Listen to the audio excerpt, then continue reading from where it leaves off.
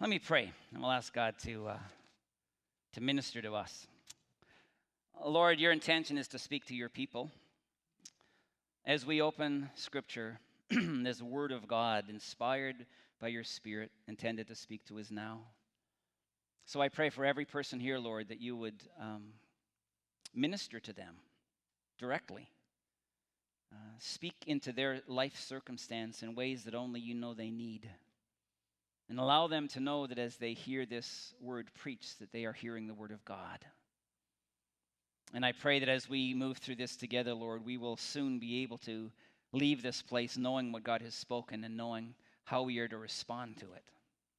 So come now, we pray, our Lord, by your Spirit, and speak. This we pray in Jesus' name. Amen. Well, I want to start this fall season, I'm going to call it, by speaking about the church in COVID. Here we are. It continues on. I think we all agree that we're all pretty tired of the reality and that none of us really like it. Are you on board? Particularly, I think, when it comes to doing church. One of the things that I really struggle with, and this might sound familiar to you or not, I don't know, but the very fact that I haven't seen some people in 5 months that I normally see every single week. I might not speak to them every week, but our lives intersect. We connect with one another. And it's just strange to me that that's not happening in my life. And it's one of the downsides of COVID. You know, we're not able to gather as we once did as an entire family of God. We are now able to sing, which is amazing. And you know, we're in circumstances that allow some people to come here on a Sunday morning and some people to worship at home. And that's good, but it's not what we are used to. It's not, I suppose, what's best. And in a way, we're not able to mobilize to serve in the way the church normally mobilizes at this time of the year to serve. To come together in commitment and in passion, filled by God's Spirit to make a difference in this world. So I want to talk this morning about this reality, and I want to talk about how we are going to do church in COVID. Because the reality is it's not going away anytime soon.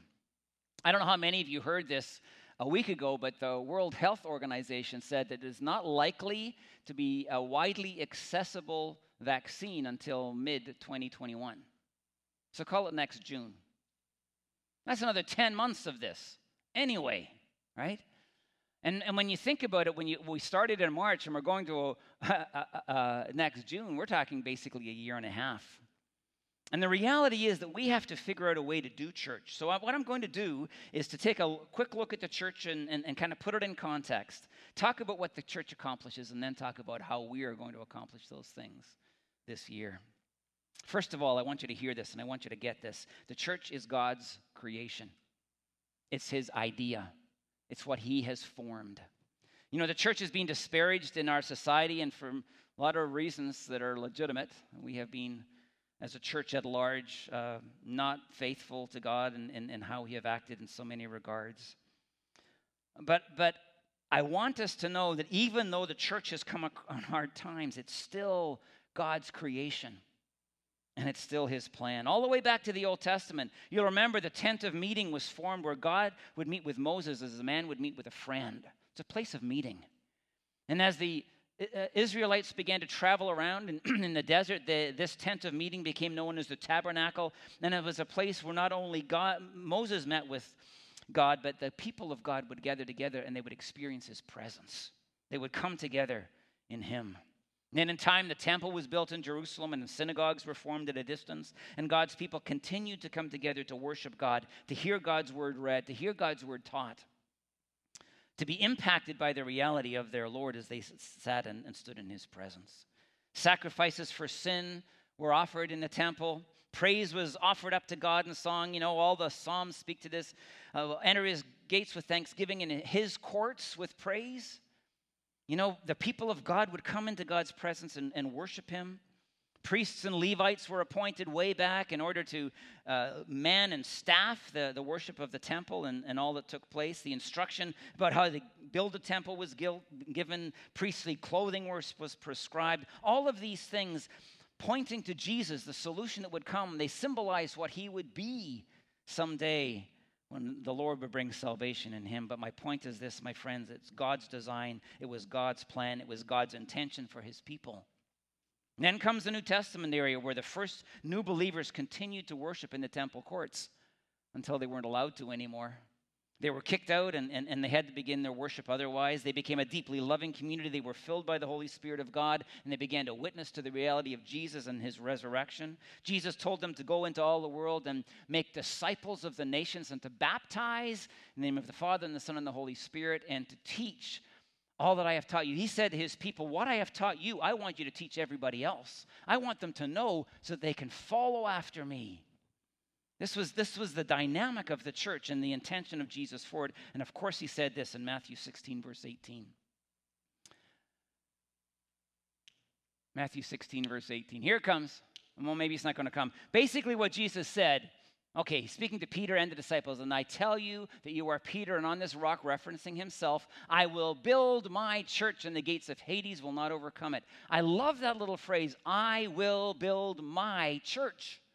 Think about it. He, Christ, is going to be engaged through this thing called the church, through this means of impacting people who are in the church and reaching out into the world. Jesus would be active by his Spirit. And what did he say he would do? He said, I will build my church. It wasn't going to stay 12 people or 20 people or 40 people. It immediately became thousands of people. And today, after 2,000 years, it's over 2 billion people who claim faith in Jesus. Jesus has built his church, and he continues to do so.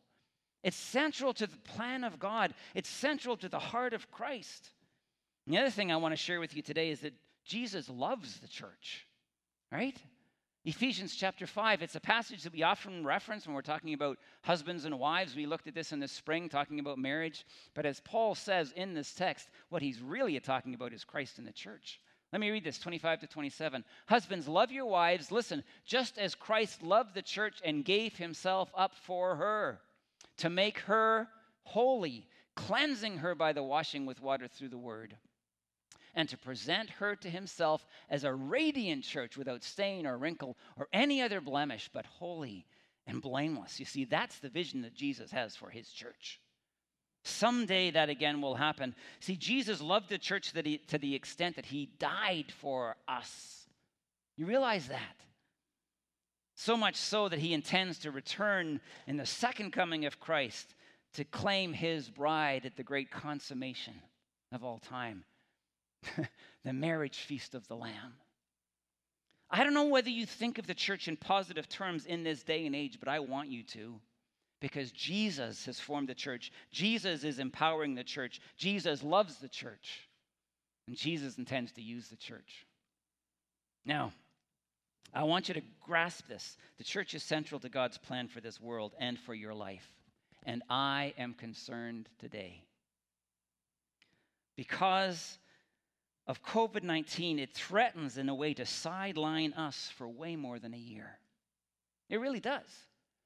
It threatens to cause people who are the church to sit back and think, well, we can't do this and we can't do that and we can't do that. We'll just have to wait for this to pass, and then we'll be the church again. You have that sense? Have that feeling that maybe already that's what we've engaged in as we've dealt with the shock of COVID, and that's legitimate and fair.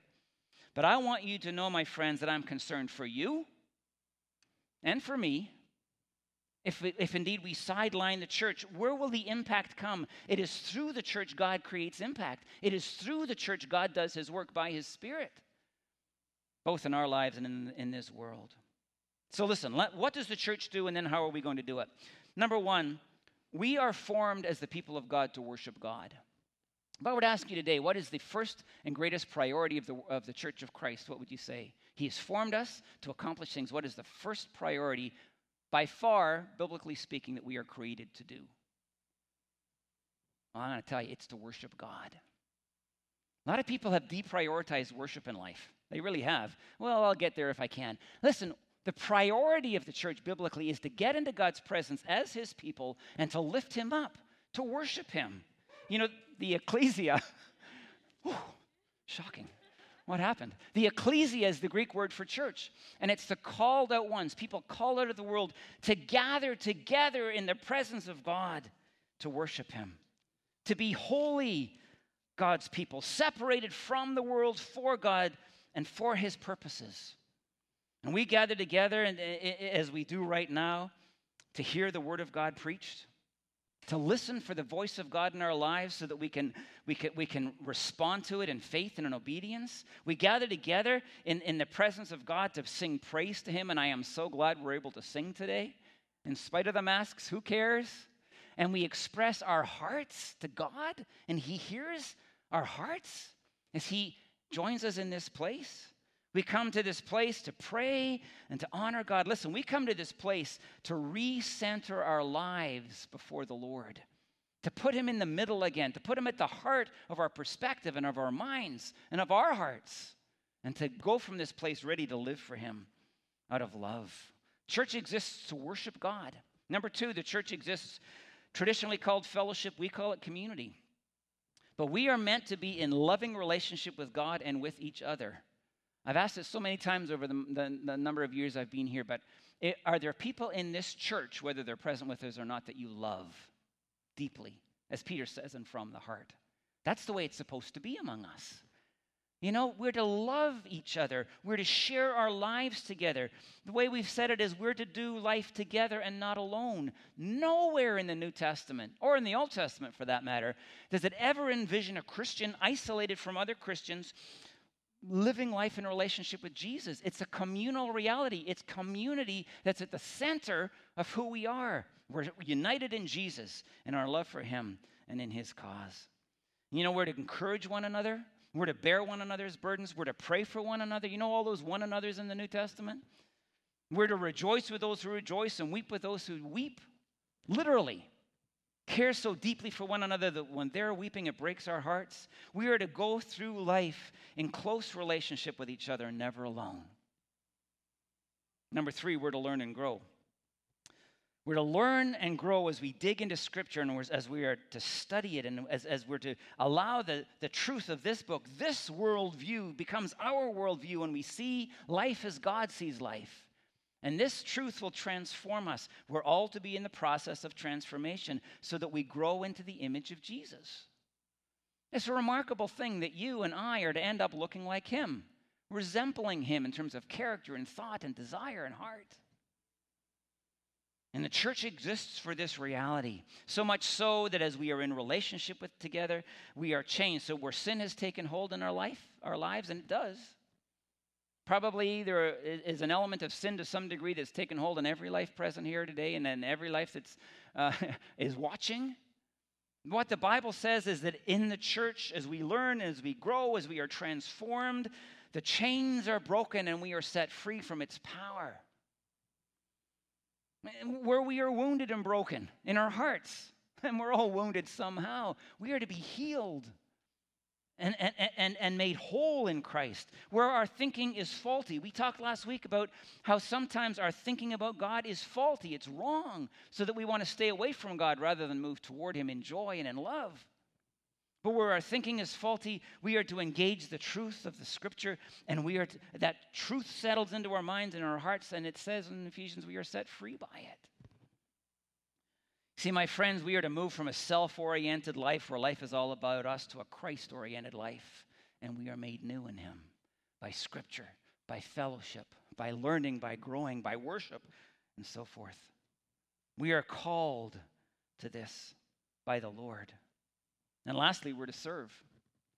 You know, this is such an emphasis at IPC, isn't it? We want to be that church that goes out in power into the world, built up internally, jettisoned into the world so we can make impact for Jesus. It's at the heart of who we are. Now, I don't know about you, but I think one of the dynamic realities that COVID brings is that this is probably the hardest to take hold of because we can't touch people that we're called to serve. We're supposed to keep our distance. And we can potentially just stay isolated from the world. I want to say, my friends, in each of these areas, there's a threat in our lives. To not worship, how will that impact you for a year and more? To not learn and grow, how will that impact you for a year? To not fellowship, how will that impact you for a year and more?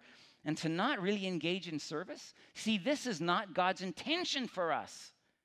And I would say even now we are called to be the church in the midst of COVID. And we cannot let COVID stop us from being what God intends for us. I guess the point is this. Very simply, the church is to be central to our lives as the means through which God makes his impact in us and dynamically moves through us into the world. And we're not going to stop. You see, this is where we experience the grace of God, and it is essential to our well-being as followers of Jesus. You believe that? Do you believe it? A lot of people today say, oh, the church isn't essential anymore. I can be the church on my own. A lot of people are moving in that direction. Worship's not that essential. Fellowship's not that essential. Learning and growing, no, I got it figured out. Even though their spiritual understanding and biblical knowledge might be that deep instead of this deep, right? And then serving, well, I'm too busy. Listen, how are we going to do this? How are we going to engage these elements over this next year or so? Number one, worship. We're going to go back through those points. And I want you to be really open and consider what this might mean for you. I am really proud that we began worship here in late June. I don't know about you. A lot of churches are just opening again and took the summer off. A lot of churches aren't even opening for a lot longer than that. But you know what? Our opening on June the 28th, I believe, was a recognition of the priority of worship for the people of God. And whether it was people who gather here or whether they worshiped in their home, it doesn't matter to me. What is important is that we took hold of worship and that we did so in a completely safe way. Have you recognized that? Even when someone was present with COVID in those early weeks, and I've written a letter to the whole congregation just after that happened, all the precautions that we put in place were absolutely effective because nobody else contracted COVID here. The work that was done by our team was effective and it was safe even then. And you know what? We have continued to read the Word, and we have preached, and we have praised God, and we have given to God, and we have left this place having heard God, ready to respond to him in faith and obedience. That's an amazing thing that has happened all summer long.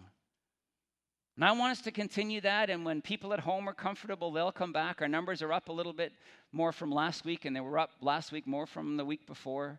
So maybe there's a bit of a resurgence in attendance and so forth. But only when people obviously are ready to come are we encouraging them to return. But listen, I want to speak to the people who are at home and choosing to worship at home right now. We have worked hard to increase our digital presence. You've heard that phrase, right? We have bought new equipment. We have resourced it. Our guys have worked incredibly hard to make it happen so that we are now live. People listening at home are hearing me live as I speak and so forth. And the best thing that I can say to those folks who are at home is this. Consider your time on a Sunday morning as entering into the presence of the living God to worship him. Please don't think of it as just another thing that you're going to watch on a Sunday morning as you have your coffee and, check your texts and so forth. No. Think of this time as a time of worship. Get into his presence. Sing the songs we sing. Pray the prayers that we pray. Give your heart and mind to God, and as you listen to the word of God read and preached, listen for that voice of the Spirit of God speaking into your life that you might respond to him in faith and obedience. Consider this a priority of your life and pursue it as the worship of God. So we're going to continue to worship one way or another. It's not going to stop. Fellowship community, again, can I ask all of us to make this a priority? It's going to be easy to say, well, we're in COVID, and that's a possibility, and that may have happened already, but my friends, if we're going to make this a priority, we're going to have to choose it intentionally. We're going to have to make it happen. We're going to do life together with one another. We're going to love people as they love us. And we are going to be people who gather one way or another and share our lives together. I met someone, I said this already, did I at the Dairy Queen? I'm blanking. I haven't mentioned this. Okay, I'm not going to name the person because I didn't ask, and I always ask before I mention. But we're just both going to the Dairy Queen, and that doesn't help, I know. But hey, it's COVID, so you got to do something fun, right? But, and this woman stood at a distance, and we both had our masks on, and she said, the one thing that I really miss is being together with people.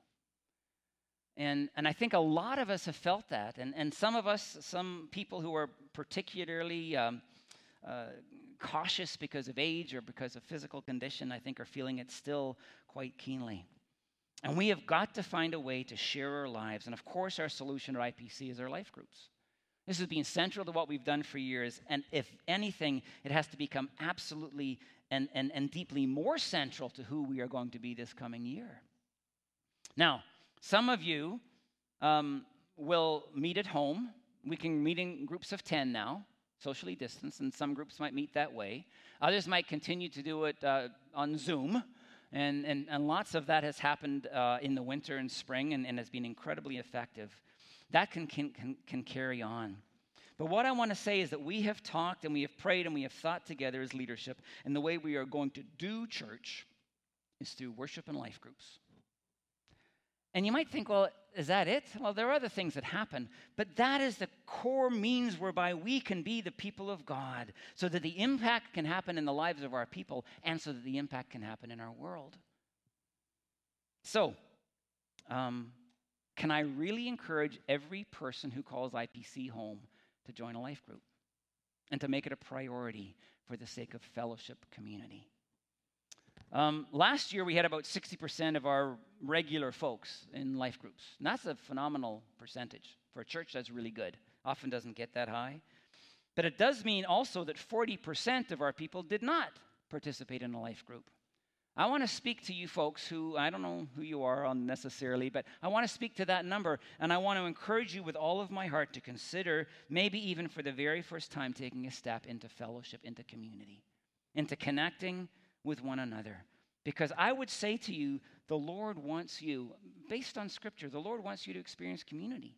He wants you to experience fellowship. He wants you to love and be loved. He wants people there for you in your hard times, and He wants you to love them in their hard times. He wants you to study together with them the Scripture and so forth. It is His will. Now, we have on our app, and it'll be posted, I think, this afternoon, a means for everybody who's not in a life group to sign up. You can go there, you can just put your name down, and we'll get in touch. We'll make it happen. Or you can just email the church office. We'll make it happen. But listen, IPC, if we're ever going to do life groups, this is the season, isn't it? And it's as people gather together in worship, and it's as people gather together in life groups, that the church will form, and the church will be empowered, and the church will be effective in all the ways it's intended to be. How do we learn and grow? Well, worship and life groups. Life groups. Jesus said, where 2 or 3 are gathered in my name, there I will be in the middle of them. He wasn't kidding. There's something distinct and unique between a person experiencing Jesus on their own and a person experiencing Jesus in the community of God's people. He promises something unique happens in that place. He is there by His Spirit to teach us, to change us, and to cause us to grow in Him. We're going to engage a church-wide study this year. It's written by a man named John Ortberg, who's a well-known author. It's entitled Eternity is Now in Session. And it's really a deep look at biblically what salvation is and what it means for our lives. I think you'll really enjoy it. We're all going to study this together, and we hope and we pray it will create unity among us. We can't all be together, but we can all be studying the same material, listening to sermons on a Sunday morning, going to life groups during the week to continue the discussion. And it will create a unity for us, even though we might not be able to be together. Now, I just want to throw this in here lastly about life groups. I was thinking in the times that I have grown most in my faith, when I have been transformed most of my faith, are those times that have been the most difficult times of my life, the most painful times of my life. I don't know what's ahead for us as a congregation or for the people of this congregation this year, but I know that when we hit those times, when we encounter those times, we need people to bear our burdens with us, to pray for us, to love us through those times, that we might grow in Christ. Don't let the opportunity pass. Let's take hold of this opportunity, excuse me, and let's share together. Now, lastly, we're going to worship. We're going to fellowship, we're going to learn and grow, and we are going to serve together. You know, it's not just we who need the church. You do, I do. We can't let it slip for a long time. The world needs the church. The world needs the love of God poured into it. The world needs to be blessed and helped by the people of Jesus. So, how is it going to happen? Well, there are opportunities to serve internally again. They're more limited this year, but we have hospitality teams that welcome you on Sunday morning. We need a leader for that hospitality team. Definitely. You know what we have going in terms of our youth ministry. I've mentioned Steve has a team up and running. They're meeting with kids, and it's a new vitality. A worship team under Jeff's leadership is growing. Downtown ministry. I texted Joyce, what are the ministry opportunities? She said, basically, there are tons. We are now feeding the marginalized folks down there again on a Tuesday and on a Saturday night. We need people to cook those meals. We need people to engage that community and to love them as we eat the meals with them and lead them to Christ. We have baking needs. We have the need for people to sell our raw carrot soup at the market, I believe, on a Saturday morning. Is that the one you're talking about, Joyce? And Tuesdays and Sundays. Oh, I didn't read that properly. Okay, all right. And we need strong prayer support for our ministry down there. We're on the front lines of ministry when we deal with that dynamic. And we need people to be praying that God, by his Spirit, will overcome the evil that has often taken over the lives of those people. So there are lots of ways to serve. Oh, children's ministry. Our plan at the moment is this. And we'll confirm this if it all falls together, but to start to offer children's ministry one Sunday per month. Now, that's fantastic. The only reason we can't do more is we don't have more volunteers. That's the limitation that we have. And if we had more people who are willing to serve in children's ministry, we hopefully could offer it more often. So there are opportunities to serve internally. But what about externally? How do we touch the world in the midst of COVID? How do we get beyond that blockage, if you would, so that people can encounter the love of Christ and start to engage the kingdom of God through us and begin to wonder what is it that is causing us to love as we love, as we build relationships with them? Well, I want to read you this little verse, Mark 9:41. Jesus is speaking. Truly I tell you, anyone who gives you a cup of water in my name because you belong to me, the Messiah, will certainly not lose their reward. You know what I think Jesus was saying that day, in part? He was saying the kingdom of God comes through little acts of kindness. And the more I live, the more I pastor, the more I realize it's not the massive events that impact people's lives. It's little acts of loving kindness that are prompted by the Spirit of God that touch people's lives and cause their eyes to be opened to see the God whom we serve and whom we love. So here's how we're going to do it. For the course of this fall season, we're going to initiate something called Love Your Neighbor. And we got a graphic for that. And it's simple. It comes from the command of Jesus to love our neighbor. A neighbor he identified as anybody that we see who is in need. And we help that need. Remember the story of the parable of the Good Samaritan? Do you think there are people in need in our society right now? How many think so? How many don't? Listen, there is tons of opportunity to need in little acts of kindness, whether it be your literal neighbors in your neighborhood. I would encourage that. Or whether it be people that you work with and you see need in them, whether it be physical or emotional or whatever the need might be. And in little ways, we can bless their lives. We can give a telephone call to somebody that we discover is lonely and they don't have a life group. They don't have a church community to love them and to bear their burdens and to pray for them. Just give them a telephone call saying, I'm thinking about you and I'm wondering how you're doing. We can write a note. Like, it's not a cup of water, but it's kind of the same thing, isn't it? To say, I'm concerned for you, and I've been thinking about you, and I'm praying about you, and I hope you're doing well, and I'm here for you. There are so many ways we can just reach out in love when we see need in the people who surround us. So this fall, we're going to be reminding you a lot about our Love Your Neighbor initiative. One of the things that we have also posted on our website is an opportunity. When you love your neighbor in little ways, we want you to go to the website, we want you to find the right page, and we want you to type in what you've done. We want you to do it anonymously. Nobody's boasting here. But we want to know what our church is doing because it will encourage one another to love and good deeds. When I read what you have done, maybe I'll do it. And when you read what I have done, maybe you'll do it. Or maybe it'll spark creative thoughts that maybe nobody would have thought of without the site. So I really am challenging IPC. Let's serve in little ways, little acts of kindness, little acts of love. And I want to tell you, God will use those. Again, let's not let COVID-19 stop us from serving, either it's in the church or beyond. Listen, in the end of the day, we get, according to the World Health Organization, about 10 months more of this, minimum. Could be less, and I sure hope it will be, but that's what they're saying. And the question is, how will we as the people of God respond take a hiatus from being the church for all that time? You know? Give up on serving the world? Or are we going to engage this in the ways that we can? Seems to me we can give up or we can embrace this. And my friends, I believe as a church we can thrive. I really do. God doesn't stop working because of COVID-19. Do we agree with that? God doesn't sit back and say, well, I'll get busy next year. And neither should his people. And we can take hold of the mission statement we have to introduce people to Jesus, to deepen our faith, and to participate in God's life-changing story as we serve at home and around the world. I challenge you to do it.